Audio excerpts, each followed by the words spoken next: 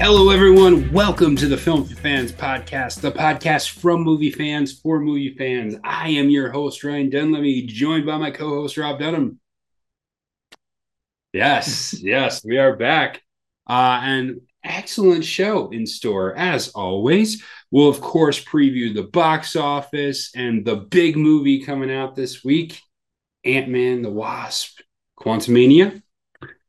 And we will be continuing our series breakdown with ranking the best picture winners from 2010 through 2019. And of course, don't want to mess with that. Are you ready to start? Oh, I'm ready. You've got a bird on your hat, got a bird on my shirt. This is not an ornithology podcast. This is not an ornithology podcast. Yes, no, this is a movie podcast. And we are going to talk about the box office. Rob, I don't know what to say about box office viewers. But the box office viewers made Magic Mike Last Dance #1 at the box office. Sad day for America. It is a sad day for America. Okay. Now, to be honest, it's an $8.3 million #1 at the box office. So literally nobody went to the box office this past weekend. But Magic Mike, #1 at the box office. Avatar Way of Water came in #2 at $7.2 million. Titanic, in its re-release, 6.7, which is very respectable for a re-release. Don't know what's wrong with people. But Magic Mike was #1, so we've already established that. 80 for Brady did 5.8 million, and Puss in Boots did 5.6. Notable drop-off of the top 5, Knock at the Cabin.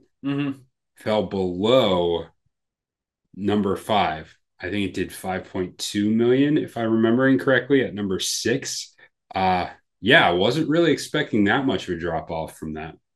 Yeah, we talked about how this second week, what it might say about the audience reaction to M. Night, and it's not looking too positive. It isn't. I mean, it's not a world killing. I think it dropped like 75%. If I'm doing the rough math, around 70-75%.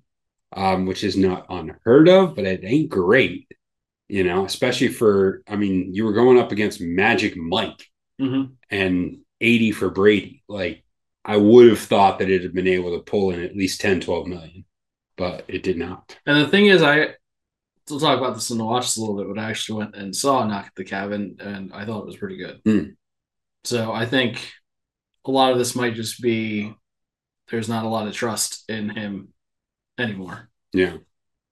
And people just aren't excited about his movies anymore. That's possible. Certainly possible.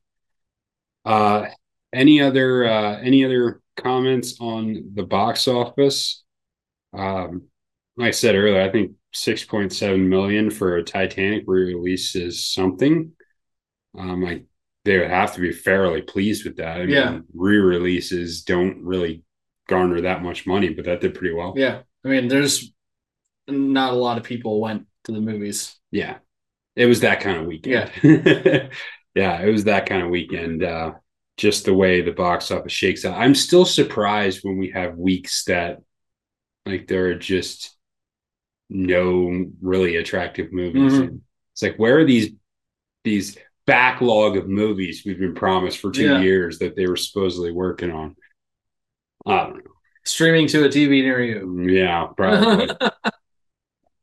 But that's really all we have for the box office results. One main opening this weekend, of course, it's going to be the big movie for the weekend, Ant-Man and the Wasp: Quantumania, the third in the Ant-Man saga. We'll get to this later too, but I actually watched the first 2 Ant-Man movies in preparation for this one. It's been a while since I saw them, and I actually enjoy both of them very much. Actually, they're some of my favorites. What are you thinking with regard to Ant-Man 3? What do you expect? We'll go through it. What do you expect? What are you hoping for? What are we hearing? Well, I'm expecting a lot of the kind of sophomoric funny humor that the first two have had. Yes, for sure. Question is, how far can you go down that road before it gets stale? Yeah. And one thing that has helped both the first two movies is, I believe, is that even though they have had a pretty fantastical kind of story, they have also both been somewhat focused. So they made stakes and made them recognizable and understandable. Yeah. And then drove the story through that framework. And what I have intentionally not looked at a lot of feedback for the new movie to color my opinion of it, but I have heard one major negative from people is that there seems to be a feeling of it being disjointed. And that could be something that could be pretty hard for a concept like an Ant-Man to overcome. Yeah. And it would not be the first time we've heard similar comments about a Phase 4 Marvel movie, which really gets us to an interesting statement, but we'll get to that in a moment. I'm expecting it to be decent, but not as good as the other ones. I think what we've basically had for the most part is the bar for Phase 4 has been okay, but not what we were expecting or not what we're hoping for. I'm guessing this one continues along that trend line. It seems like without a clear and obvious direction for Phase 4, the movies themselves are lacking. And I don't know if that's just everyone in charge is getting a little burnout after a decade plus of doing this. I don't know. Or if it's just that they don't know where to go from here. But that's what I'm guessing for that. I'm hoping it's funny. I'm hoping it's entertaining. One of the things that stood out to me from the previous two is the graphics were all very interesting. They were far more interesting than some of the other ones. Almost all of them have excellent graphics, but the Ant-Man ones were interesting because the first one was all about being really small and tiny. So you're getting that unique, like everything is shrunk down feel to it. I can think in particular, like the final battle with the guy where they're playing around his little daughter's train set, and they zoom in and like the train's bearing down on them, and they zoom out. It's just like they were really cool. That playing with scale was really, really interesting, and they did it in the second one, and they did a lot more with being big. And like the giant Pez dispenser bouncing down the street, knocking people over. So there were fun, interesting, unique, novel graphics. I'm expecting and hoping that we get some more of that. With the Quantumania, I'm guessing we're going way more into the subatomic level. So I'm hoping that there's a way that they can pull off some unique and interesting graphics with playing around with that sense of scale. I don't know if they can with Quantumania, but they did with the first two. So that's what I'm hoping for. I'm hoping to get that at least. Give me some good humor. Give me some entertainment. Give me some unique scale-based graphics. Yeah, I mean, I'm personally not looking for this to be an amazing movie. Like we're not looking for the first entrant in our Best Picture nominations. I mean, that's not why. It's not why I would go see it. Like I would say, even I'm not expecting it to be like a top tier Marvel movie. I'm not expecting it to be a Civil War or Winter Soldier or something along those lines because it's the character itself is not that kind of character. Yeah, he's always kind of been slightly off to the side of the rest of the Marvel heroes. And I think they even make reference to that and make jokes to that, like as part of the series, that he's kind of there, but he's kind of off to the side. He's kind of like not quite in the club. I think that has suited that character well, and especially with where Marvel's at, it could, in theory, suit that character well and suit this movie well. I don't know if it will. Yeah. Anything else you're hoping for?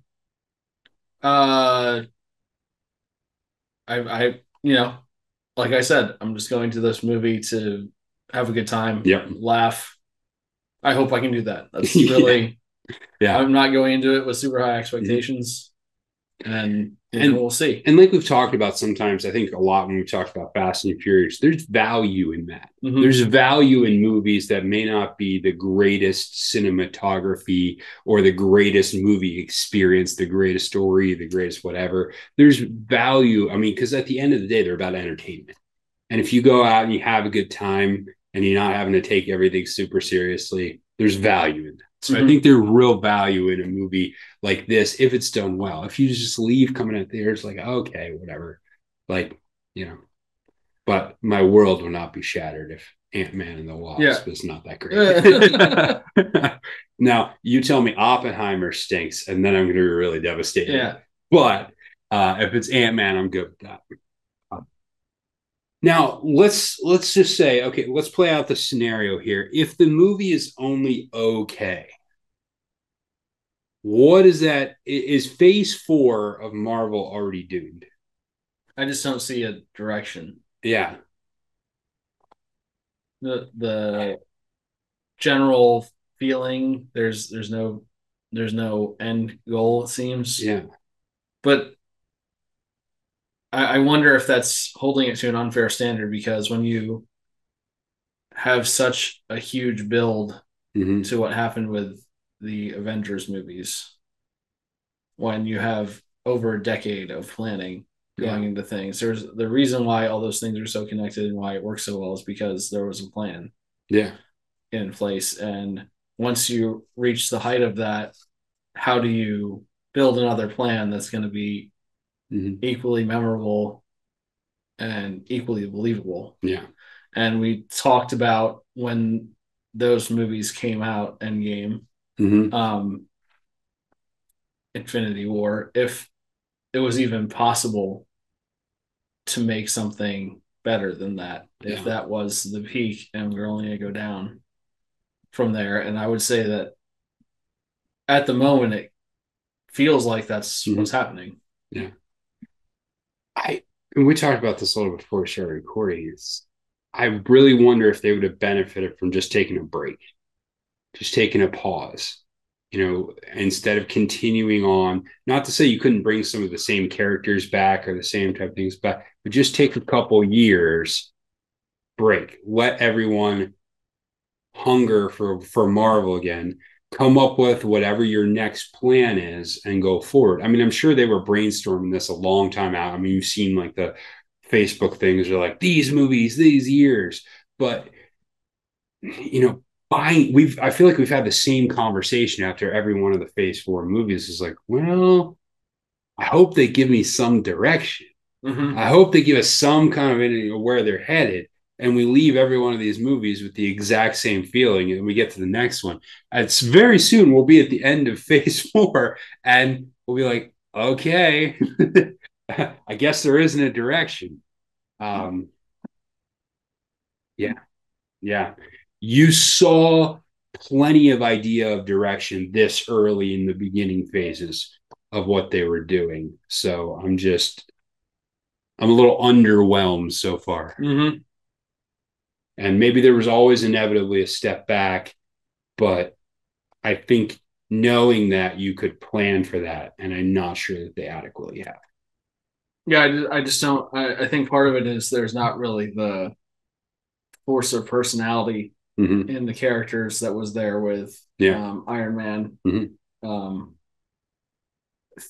Thor, I thought even in the earlier movies maybe had more personality than in the most recent one.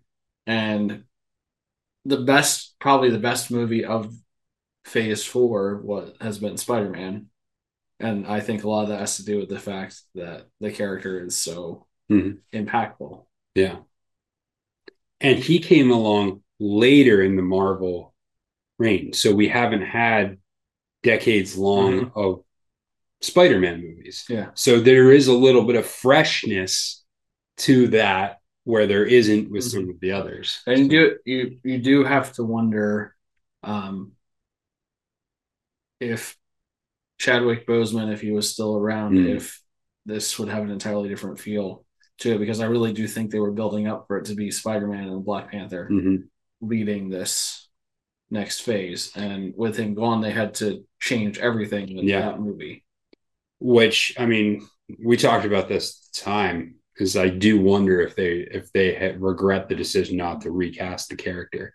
I mean, we all understand why, but the sentimentality might have gotten the better of them in that moment, and they might have needed. Now, it was always going to be hard to replace Chadwick Boseman. The man was an excellent actor, but and I actually think Wakanda Forever is a very good movie by itself, but I think part of the problem is because of his loss, it feels like it's by itself. It doesn't feel.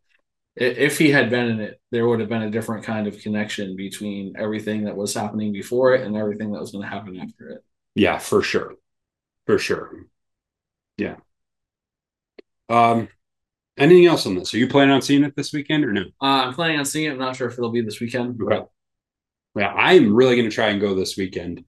I've been working hard. I need a break. I need to go see a movie. This is the kind of, every once in a while you do need to just go to a movie and turn your mind off. Absolutely.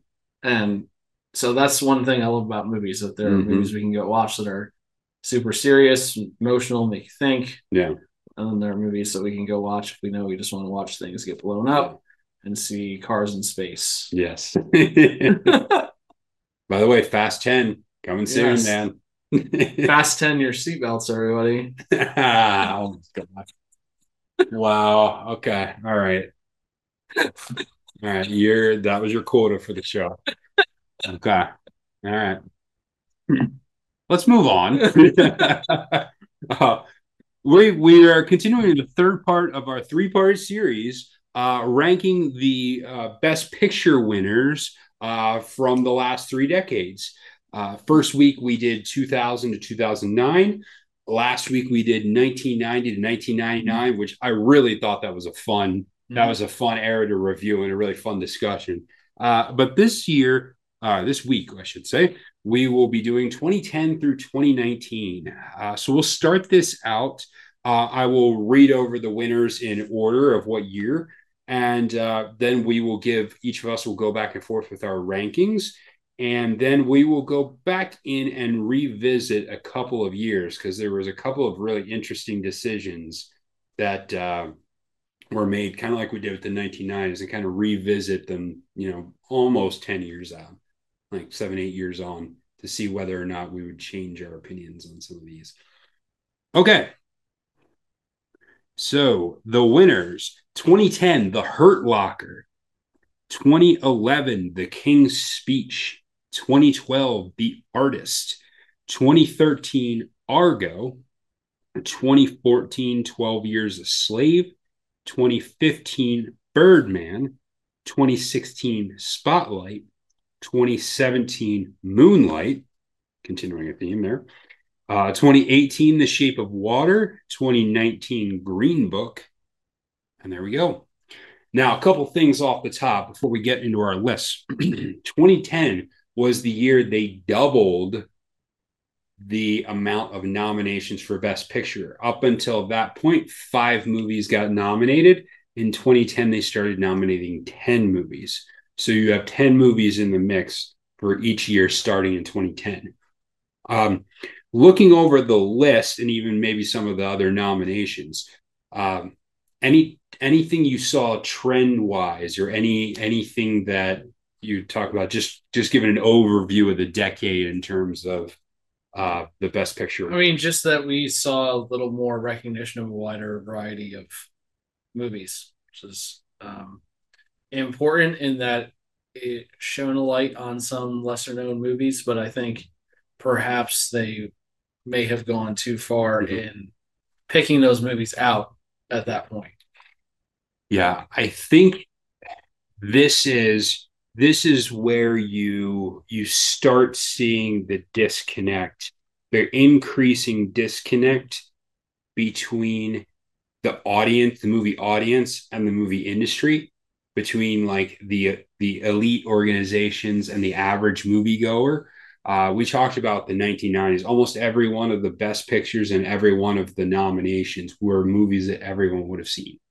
Now you're getting into these where, and I think a lot of this has to do with the expansion of the amount of nominees is I think it was to include some of the more indie type films. But I do think it has led to an increasing disconnection between the movie goers and the Oscars themselves and the awards and the industry. And I think you start to see that as the decade of the 2010s rolls on. Mm-hmm. All right, well let's get to our rankings. First off, we have to start like we do every once. How many of these have you not seen? I have seen a full half of them. Okay. I've seen 5. All right, so give me your list of the ones you have not seen. I have not seen Green Book, Moonlight, Spotlight, Birdman, or 12 Years a Slave. Okay. So pretty much the entire second half of the decade. Which I think, honestly, I think that goes to the point that we're trying to say is that the two of us as moviegoers, there were a number of movies in this decade, even after they won Best Picture, we were not that motivated. And I would say I have wanted to see some of these. I just have not gotten to it. Yeah. I have not seen Moonlight, The Artist, and 12 Years Slave. Yeah. And several of them I really don't have a desire to. So I don't know where that puts us. I think it's indicative of where the movie industry is at and where it has gone. And I think that culminated for us last year when we were looking around and we hadn't seen hardly any of the Best Picture nominations when they came out. So we're making an effort to change that this year. All right. So since you've only got 5, we'll start with you at number 5. So I will give you my, what is that? 7 and 6. 7 for me is Birdman. Interesting movie. Unusual movie. Yeah, that's basically what I get to say about it. It was interesting and unusual. It was fine. It was worth a watch, but it's not one that I'm gonna head back to on a regular basis. So I give it that. Green Book for me would be at number 6. It's a good, solid movie. It's well acted. It's an interesting story. And overall, it's a pretty good movie. I don't know that I would have said this is the movie that should win Best Picture, but it's a fine movie. And the rest of them on the list, I actually like to some degree or another. So the Green Book is just lower. I mean, it's a perfectly fine movie. But it's in number 6 in me just because it just that's what I think of it. All right, what do you got for number 5? Number 5, I have The Hurt Locker. This movie introduced Jeremy Renner to a lot of people. Yeah, this is true. And I think he has proven, he's a very suitable actor. He's a very capable actor. I don't know if he's like typecast into Hawkeye at this point, but he plays that kind of character well. And this was an interesting story too about the bomb disposal units in the Middle East. You've not seen a movie of that type. You've seen lots of war films. You've not really seen one with this type of focus before. Yeah, and it was quite an intense movie. Some very dramatic sequences in this movie, literally life and death. And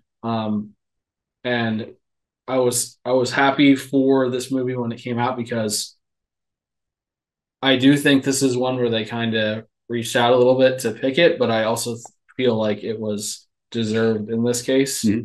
I don't think you can say that for everyone that's like that, but I think you can definitely say it about this movie. So the top 5 of the decade, the only 5 that I watched, I like each of them. Like you had said, you like all of your top 5. Some I like more than others, but I think they're all good to great movies. So so number 5 for me is The Shape of Water. This was Guillermo del Toro movie, and it's number 5 for me because I like half of it to 2/3, and I really like the half to 2/3 that I really like. but I don't love the story. And it's really hard to get past the awkward weirdness of the whole fish love story element of it. Like that's really like it's so bizarre and unsettling. Can I say potentially unsettling that I just like it's just a little over the bar. It's just too bizarre. It's just a little too bizarre. And I don't love the story, but visually the color palette is amazing. Cinematography is amazing. The way he does the visuals and the way he creates the feeling in the atmosphere, the use of water is really, really interesting.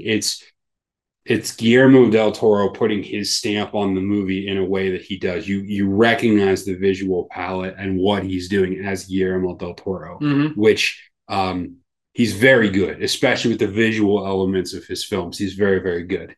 And so that element was really good. I remember that's why it made my list that year for my 10 best. It just wasn't super high on my list for the reasons I articulated. So that's why for me it stands in at number 5. Number 4 for me is The Artist. I know you said you have not seen that one. It's a very surprising winner for Best Picture. Yeah. Considering it's in black and white and it's a silent film. Yeah. And it's in French. Yeah. And this, honestly, it is The Artist. The win for The Artist, I think, is the first one for me where I'm like, okay, now we're really starting to diverge.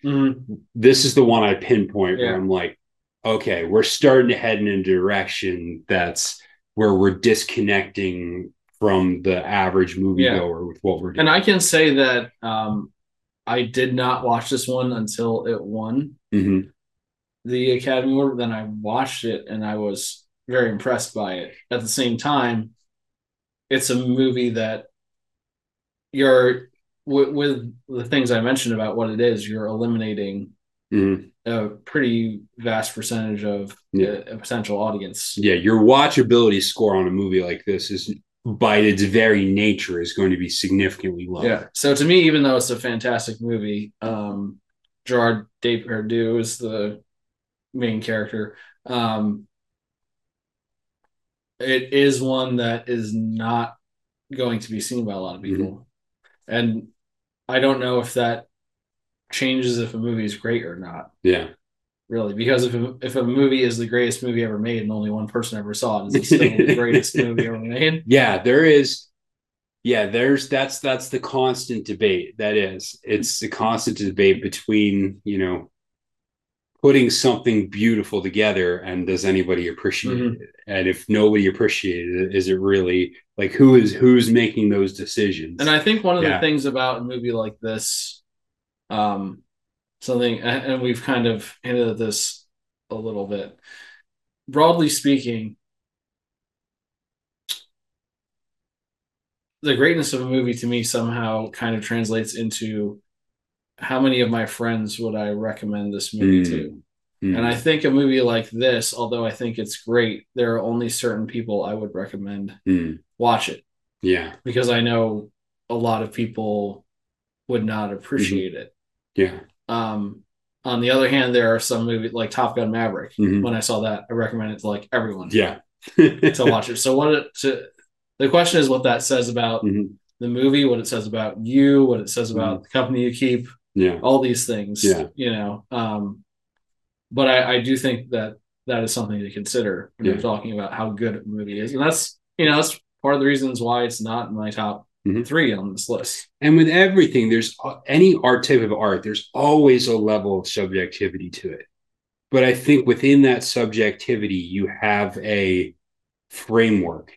If everybody hates something or if everybody loves something, there tends to be something in there that says there's something about this that is good or there's something about this that is bad. And trying to like draw the circle to gauge where something is always very difficult. But all right, that was your number 4, right? Number 4 for me, The Hurt Locker. for some of the reasons I articulated earlier, I could be wrong on this, but I would have to look it up again. But I think Catherine Bigelow was the first woman director to win Best with this one. But really interesting movie. And I put it here because of the uniqueness element. It was a different war movie. It was a different kind of war movie. If I'm being honest, I actually like her next movie, Zero Dark 30, better. I know most people would say the reverse, that they don't consider Zero Dark 30 as good as The Hurt Locker. I like it better, but that's for my own purposes. But really well done. Like you said, intensity. There's some movies that by their very nature are going to have a higher level of intensity. When you're dealing with bomb disposal, like the immediacy of the pressure of that moment allows itself to have very dramatic moments. And of course, this one definitely did. All right, number 3. Number 3 for me, I had, and this was a really hard choice because I like these top 3 movies. I like each of them a lot. Yeah. And you know, I'm still debating with myself a little bit. This may be underrated movie, but I also have a very preconceived bias about the other 2. So, number 3 for me is Argo. Okay. And I think you could make an argument for Argo being like a top 10 movie of all time. It's so good. Yeah. And it's number 3 for me in the decade. So I don't know. Yeah. It's hard sometimes to stack movies up against each other. It is. There are so many things that make this a great film. Ben Affleck's acting, he's phenomenal in this. You can't see this movie and then tell me that Ben Affleck is not a solid actor. Yeah. When he puts the effort in. And you can also argue twofold. One, he's a better actor than you thought. And 2, he's a much better director than he gets credit for. And I think the way they adapted the story, the source material, the way they brought to light something like that they found something fascinating and were able to write and produce a fascinating story about it. Yeah. The true life story is, it sounds like it's made up. I know. Yeah. So to see the actual story happening was pretty phenomenal. And I think it absolutely deserved to win the Best Picture. And I think that it deserves to be recognized as a top movie of all time. Now, where it ranks in that list, I'm not sure. Yeah. And maybe if I was sitting down and making a top movie list of all time, my personal belief, then maybe it might actually rank above the other 2 on this list. You're allowed to be inconsistent with it. It's just the way it hits you and the way it's framed. I really feel the top 3 movies on my list in this decade are all incredible movies. And so that's why, it could very easily be 1 or 2. Yeah, like you, I think the top 3 are standout for me. Although, as we already know, there's going to be differences in our top 3. So one of them for me is one you said you haven't seen yet, and that's Spotlight. As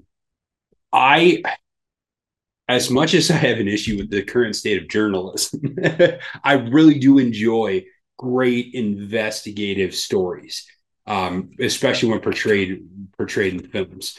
And this film you watch as they uncover and they peel back the layers of the child sex abuse scandal within the Catholic Church, specifically in the area of Boston. It's about reporters who are slowly uncovering the story and then slowly discovering the scale of the cover-up of what was happening in the Catholic Church at the time. It's very well directed. It's very well acted. I think it conveys the story in a way that's compelling. There's always a balance because you want to make it interesting, you want to make it compelling, but you're trying not, you want to bring the emotion, but you don't want to feel like you're taking advantage of it. And I think it tread that balance tread that balance well. And I think it really makes a difference in that way. And it's a story that's good to tell. I wish they would tell the story about that beyond, the Catholic Church. Because it's kind of ironic that Hollywood makes a movie about this topic while Hollywood itself has been a major, major problem in areas along these lines. But the movie itself is just it's a really fantastic movie. It's really engaging. So yeah. So number 2 for me is The Shape of Water. And I will admit that I am incredibly biased. You are a Del Toro guy. I'm a Guillermo del Toro major fan. Yep. Something about his style, the noir feel that he's able to pull off visually, and even down to the actors, just their way of being. It just seems that everything homogenizes itself into his style for the movies he makes. And I don't think you can say that for everybody. Mm-hmm. And I think it's very clear, like we talked about Wes Anderson having a very specific visual style. Like Guillermo del Toro has a very specific, like just overall style. I don't know how else to say that. If you watch one of his movies, you can pretty readily pick out that he has been involved. Yeah. In it in some way. This movie, to me, the thing that impressed me the most is that it took such a fantastical idea and made you feel actual emotion about it. Now, whether or not you were completely weirded out by it. I had some emotions. It might not have been the ones intended, but it seems like I could see that being like the focus of, probably a lot of people who saw the movie. But to me, there was so much more involved in leading up to that moment, that the moment itself was not like the biggest part of the movie. Like the biggest part of the movie was the connection. Yeah. Literally a fish out of water story. I think that that's my problem with it, is that because of that, it just distracts from the good things he did in the other parts of the movie. But yeah, go ahead. Yeah. I would say that out of his movies, this is probably not in my top few. A movie like Pan's Labyrinth, for example, I would have above this. But I still really like it, and I still really like pretty much everything he has done. Yeah. So The Shape of Water, I had at number 2. And number 2 for me was The King's Speech. And I did go back and forth on number 2 and number 1. We'll revisit. Actually, this is not on the list of revisiting that year. Really interesting year. Lots of interesting movies that got nominated. This was, for the longest time, was supposed to be The Social Network was the big front runner until The King's Speech came on later. And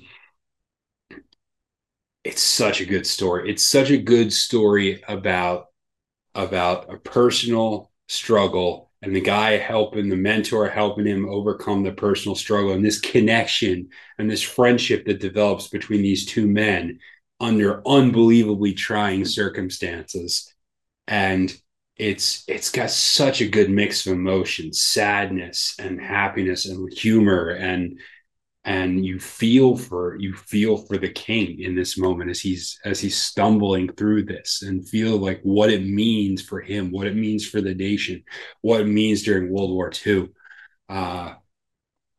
There have been 3 great films that have been made around this similar era: The Darkest Hour, The King's Speech, and Dunkirk.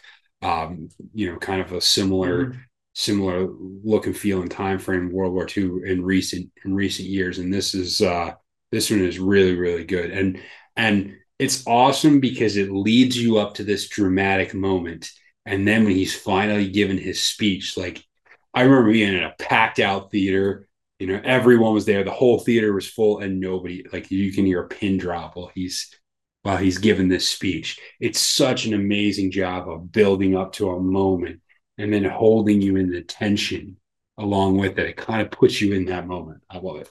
So my number 1 was The King's Speech. And I think Colin Firth was incredible in this movie. It's hard to pull off with believability having some kind of disability without it seeming like a caricature or overplayed. And I think he did a really good job at making it believable.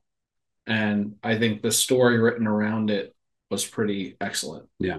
And I just, to me on this list, it was my favorite. And I think it's an all-time movie. It's a very, very good movie. It really is. It's a very, very good movie. And so that's why it's like it was very hard for me to choose between 2 and 1. And so for 1 for me is Argo. And for all of the reasons you said, it's just such a like you watch the whole time of like this can't be actually like they can't actually be doing this. Like, are you serious? This really happened? And it did, and it's crazy. I was at a spy museum a number of years ago, and they had the actual Argo script, like the actual Argo script that they had for the film that they purchased and were going to make. And I got to see the Argo script, which is really cool. It was a fun film moment to be able to see that. But it's it's really fascinating. It's a fascinating, engaging movie about a period of time that is not that well covered. There's not a ton with regards to that, and it's one of the only movies dealing with that specific topic. I think I saw there might be a Netflix documentary about the embassy, the capture of the embassy, or Amazon or Netflix. I haven't seen it, but I don't know if it's any good, but I think there's one, but there really just hasn't been that much about it. So it was really interesting, engaging. And I'd never heard the story of like we've heard about the embassy, the capture of the embassy. I'd never heard this whole side story about these other people who had escaped. And it's, and like you said, Ben Affleck is the star of this in every aspect, because he was one of the main actors and the director, and the quality is reflective of his work. I kind of wonder what the meetings must have been like when he was pitching this idea, because I'm sure that a lot of people are like, what?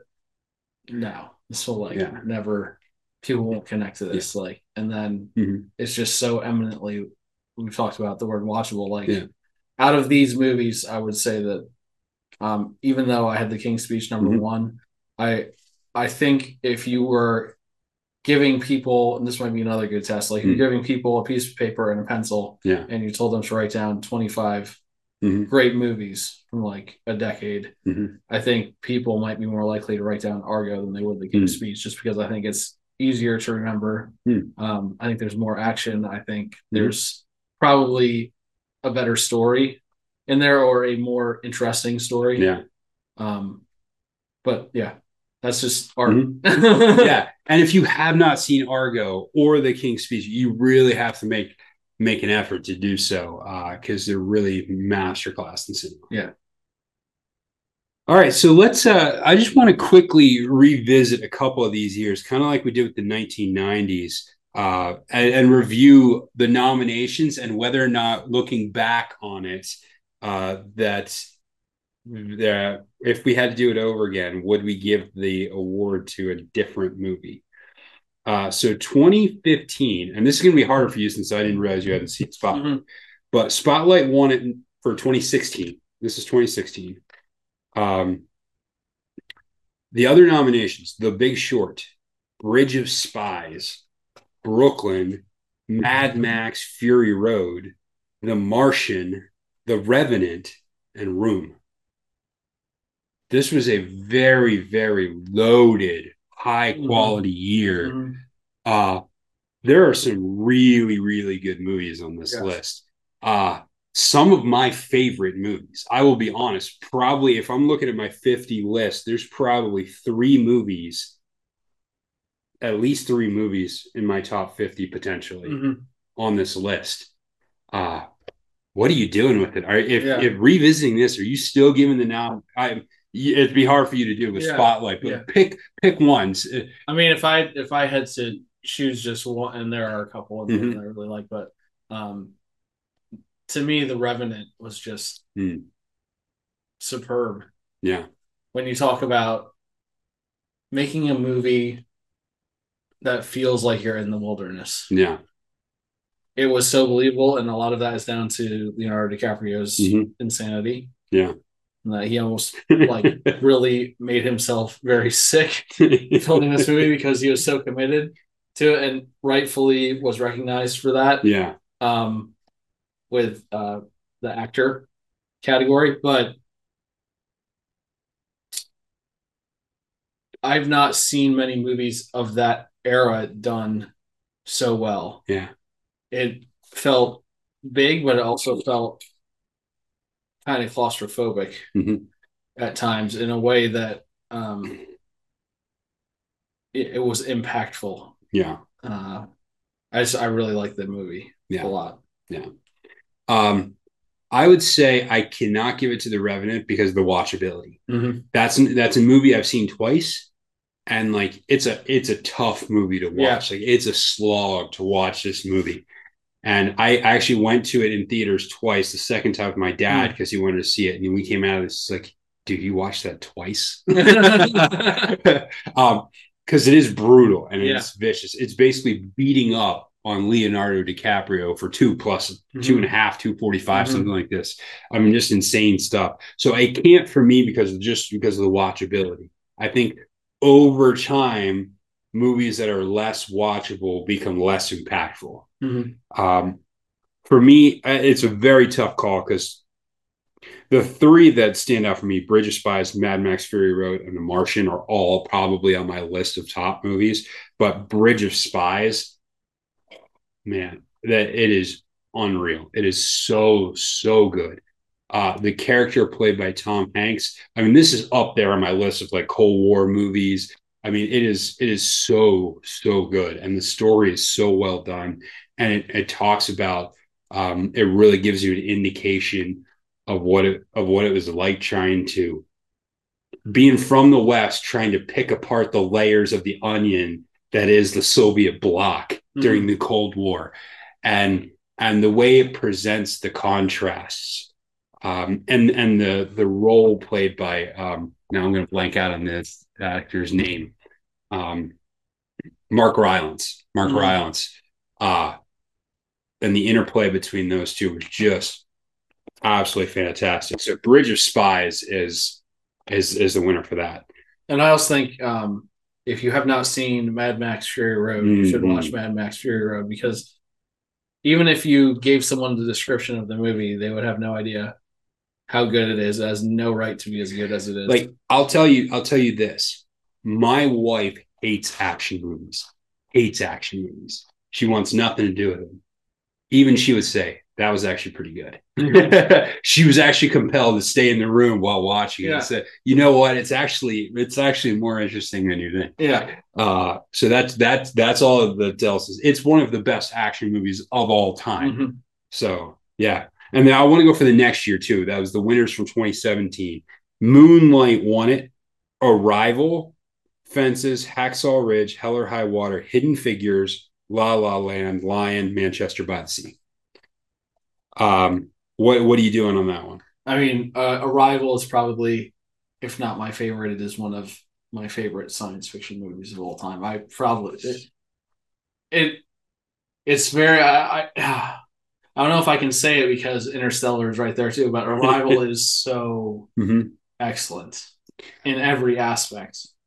Yes. Oh my gosh, it is. And on top of that, like, it takes what you think is a very well-known genre and just kind of twists it a little bit to make it unexpected, to make it surprising. And you know, there's things that happen that kind of change what you think about what happened before as you go on through the movie. And there's always a danger in doing that it makes what you experience in the moment less meaningful, but it doesn't. It switches around and it makes it more impactful, and it actually blooms to the next level, which is very hard to do in a science fiction film. And they did it so well. It just has such an interesting tone and feel to it. It just, like you said, it puts on its head the concept of an alien invasion and what that means. What's the purpose of why they're here? Yeah. And I really enjoy the outcome of this movie, and everything builds emotionally to the end, and it's phenomenal. Yeah. Yeah. All right. Well, that's it for this week's discussion. We'll move on to our watch list. What'd you watch this week, Rob? So I watched a few things. I watched Knock at the Cabin. Okay. By M. Night Shyamalan, however you want to pronounce his name. I just call him M. Night because I'm always too scared to say his last name. Yeah. But I think Dave Bautista further cements himself as the best former professional wrestler that is an actor. Okay. Whether you like this movie or not, his character is excellent, well acted, believable, emotional, heartbreaking in a lot of ways to see this big. So this big, huge, hulking guy is playing this person who's basically begging this family to make this choice so that the world can be saved, and they're not listening to him, and he's just trying everything he can do and not to get angry and to be passive and to let them make a choice. And I really liked the story quite a bit. I could see it being hard for some people to connect to, but I enjoyed it. I think it probably deserves a better fate than it's getting right now when it comes to the box office. But I saw that. I also saw Undercover Blues, which is a movie from the 90s. If you've never seen it, it's Dennis Quaid, Kathleen Turner, Stanley Tucci. And it's about a couple who is like on vacation from working for the FBI. And they are drawn back into this undercover crime ring in New Orleans, fronted in on one aspect by the Stanley Tucci character, who is hilarious because his character's name is Muerte, meaning death in Spanish. And every time he shows up, he says, "Name is Muerte." And then Dennis Quaid always says, "Oh, good to see you, Morty." Like, this drives him even more insane and angry. And then I also saw Crash. I did it at a library for a little bit and finally I'd started it, but finally got around to finishing it last night. I liked the stories as separate narratives. A lot of my difficulty with it was I wasn't sure how some of them connected. Some of the connections seemed like a bit of a stretch. Some of the emotional moments seemed overacted. And my main issue with it was the takeaway was I wasn't sure where the story was going. So to me, it was more a social commentary than it was a story. It felt like a lot of short films stitched together. Yeah, I can see that. Sure. Which I think it was pretty good, but I don't necessarily think it was like the best movie of the year good. Yeah. Yeah, I can totally see that. For me, I said I watched the two Ant-Man movies, but I've already talked about those a little bit. I watched The Fugitive again because I don't care. Why not? It still holds up, man. I still love that movie. It's so good, and it's just a great thriller. Great. It's almost like, because it's an escape drama, it's a murder mystery, it's a crime solving, it's a character drama. It's got so much wrapped up into a movie, and definitely one of my all time favorites. And I watched Lucky Number 11, which is a personal favorite of mine. It's very slick. It's very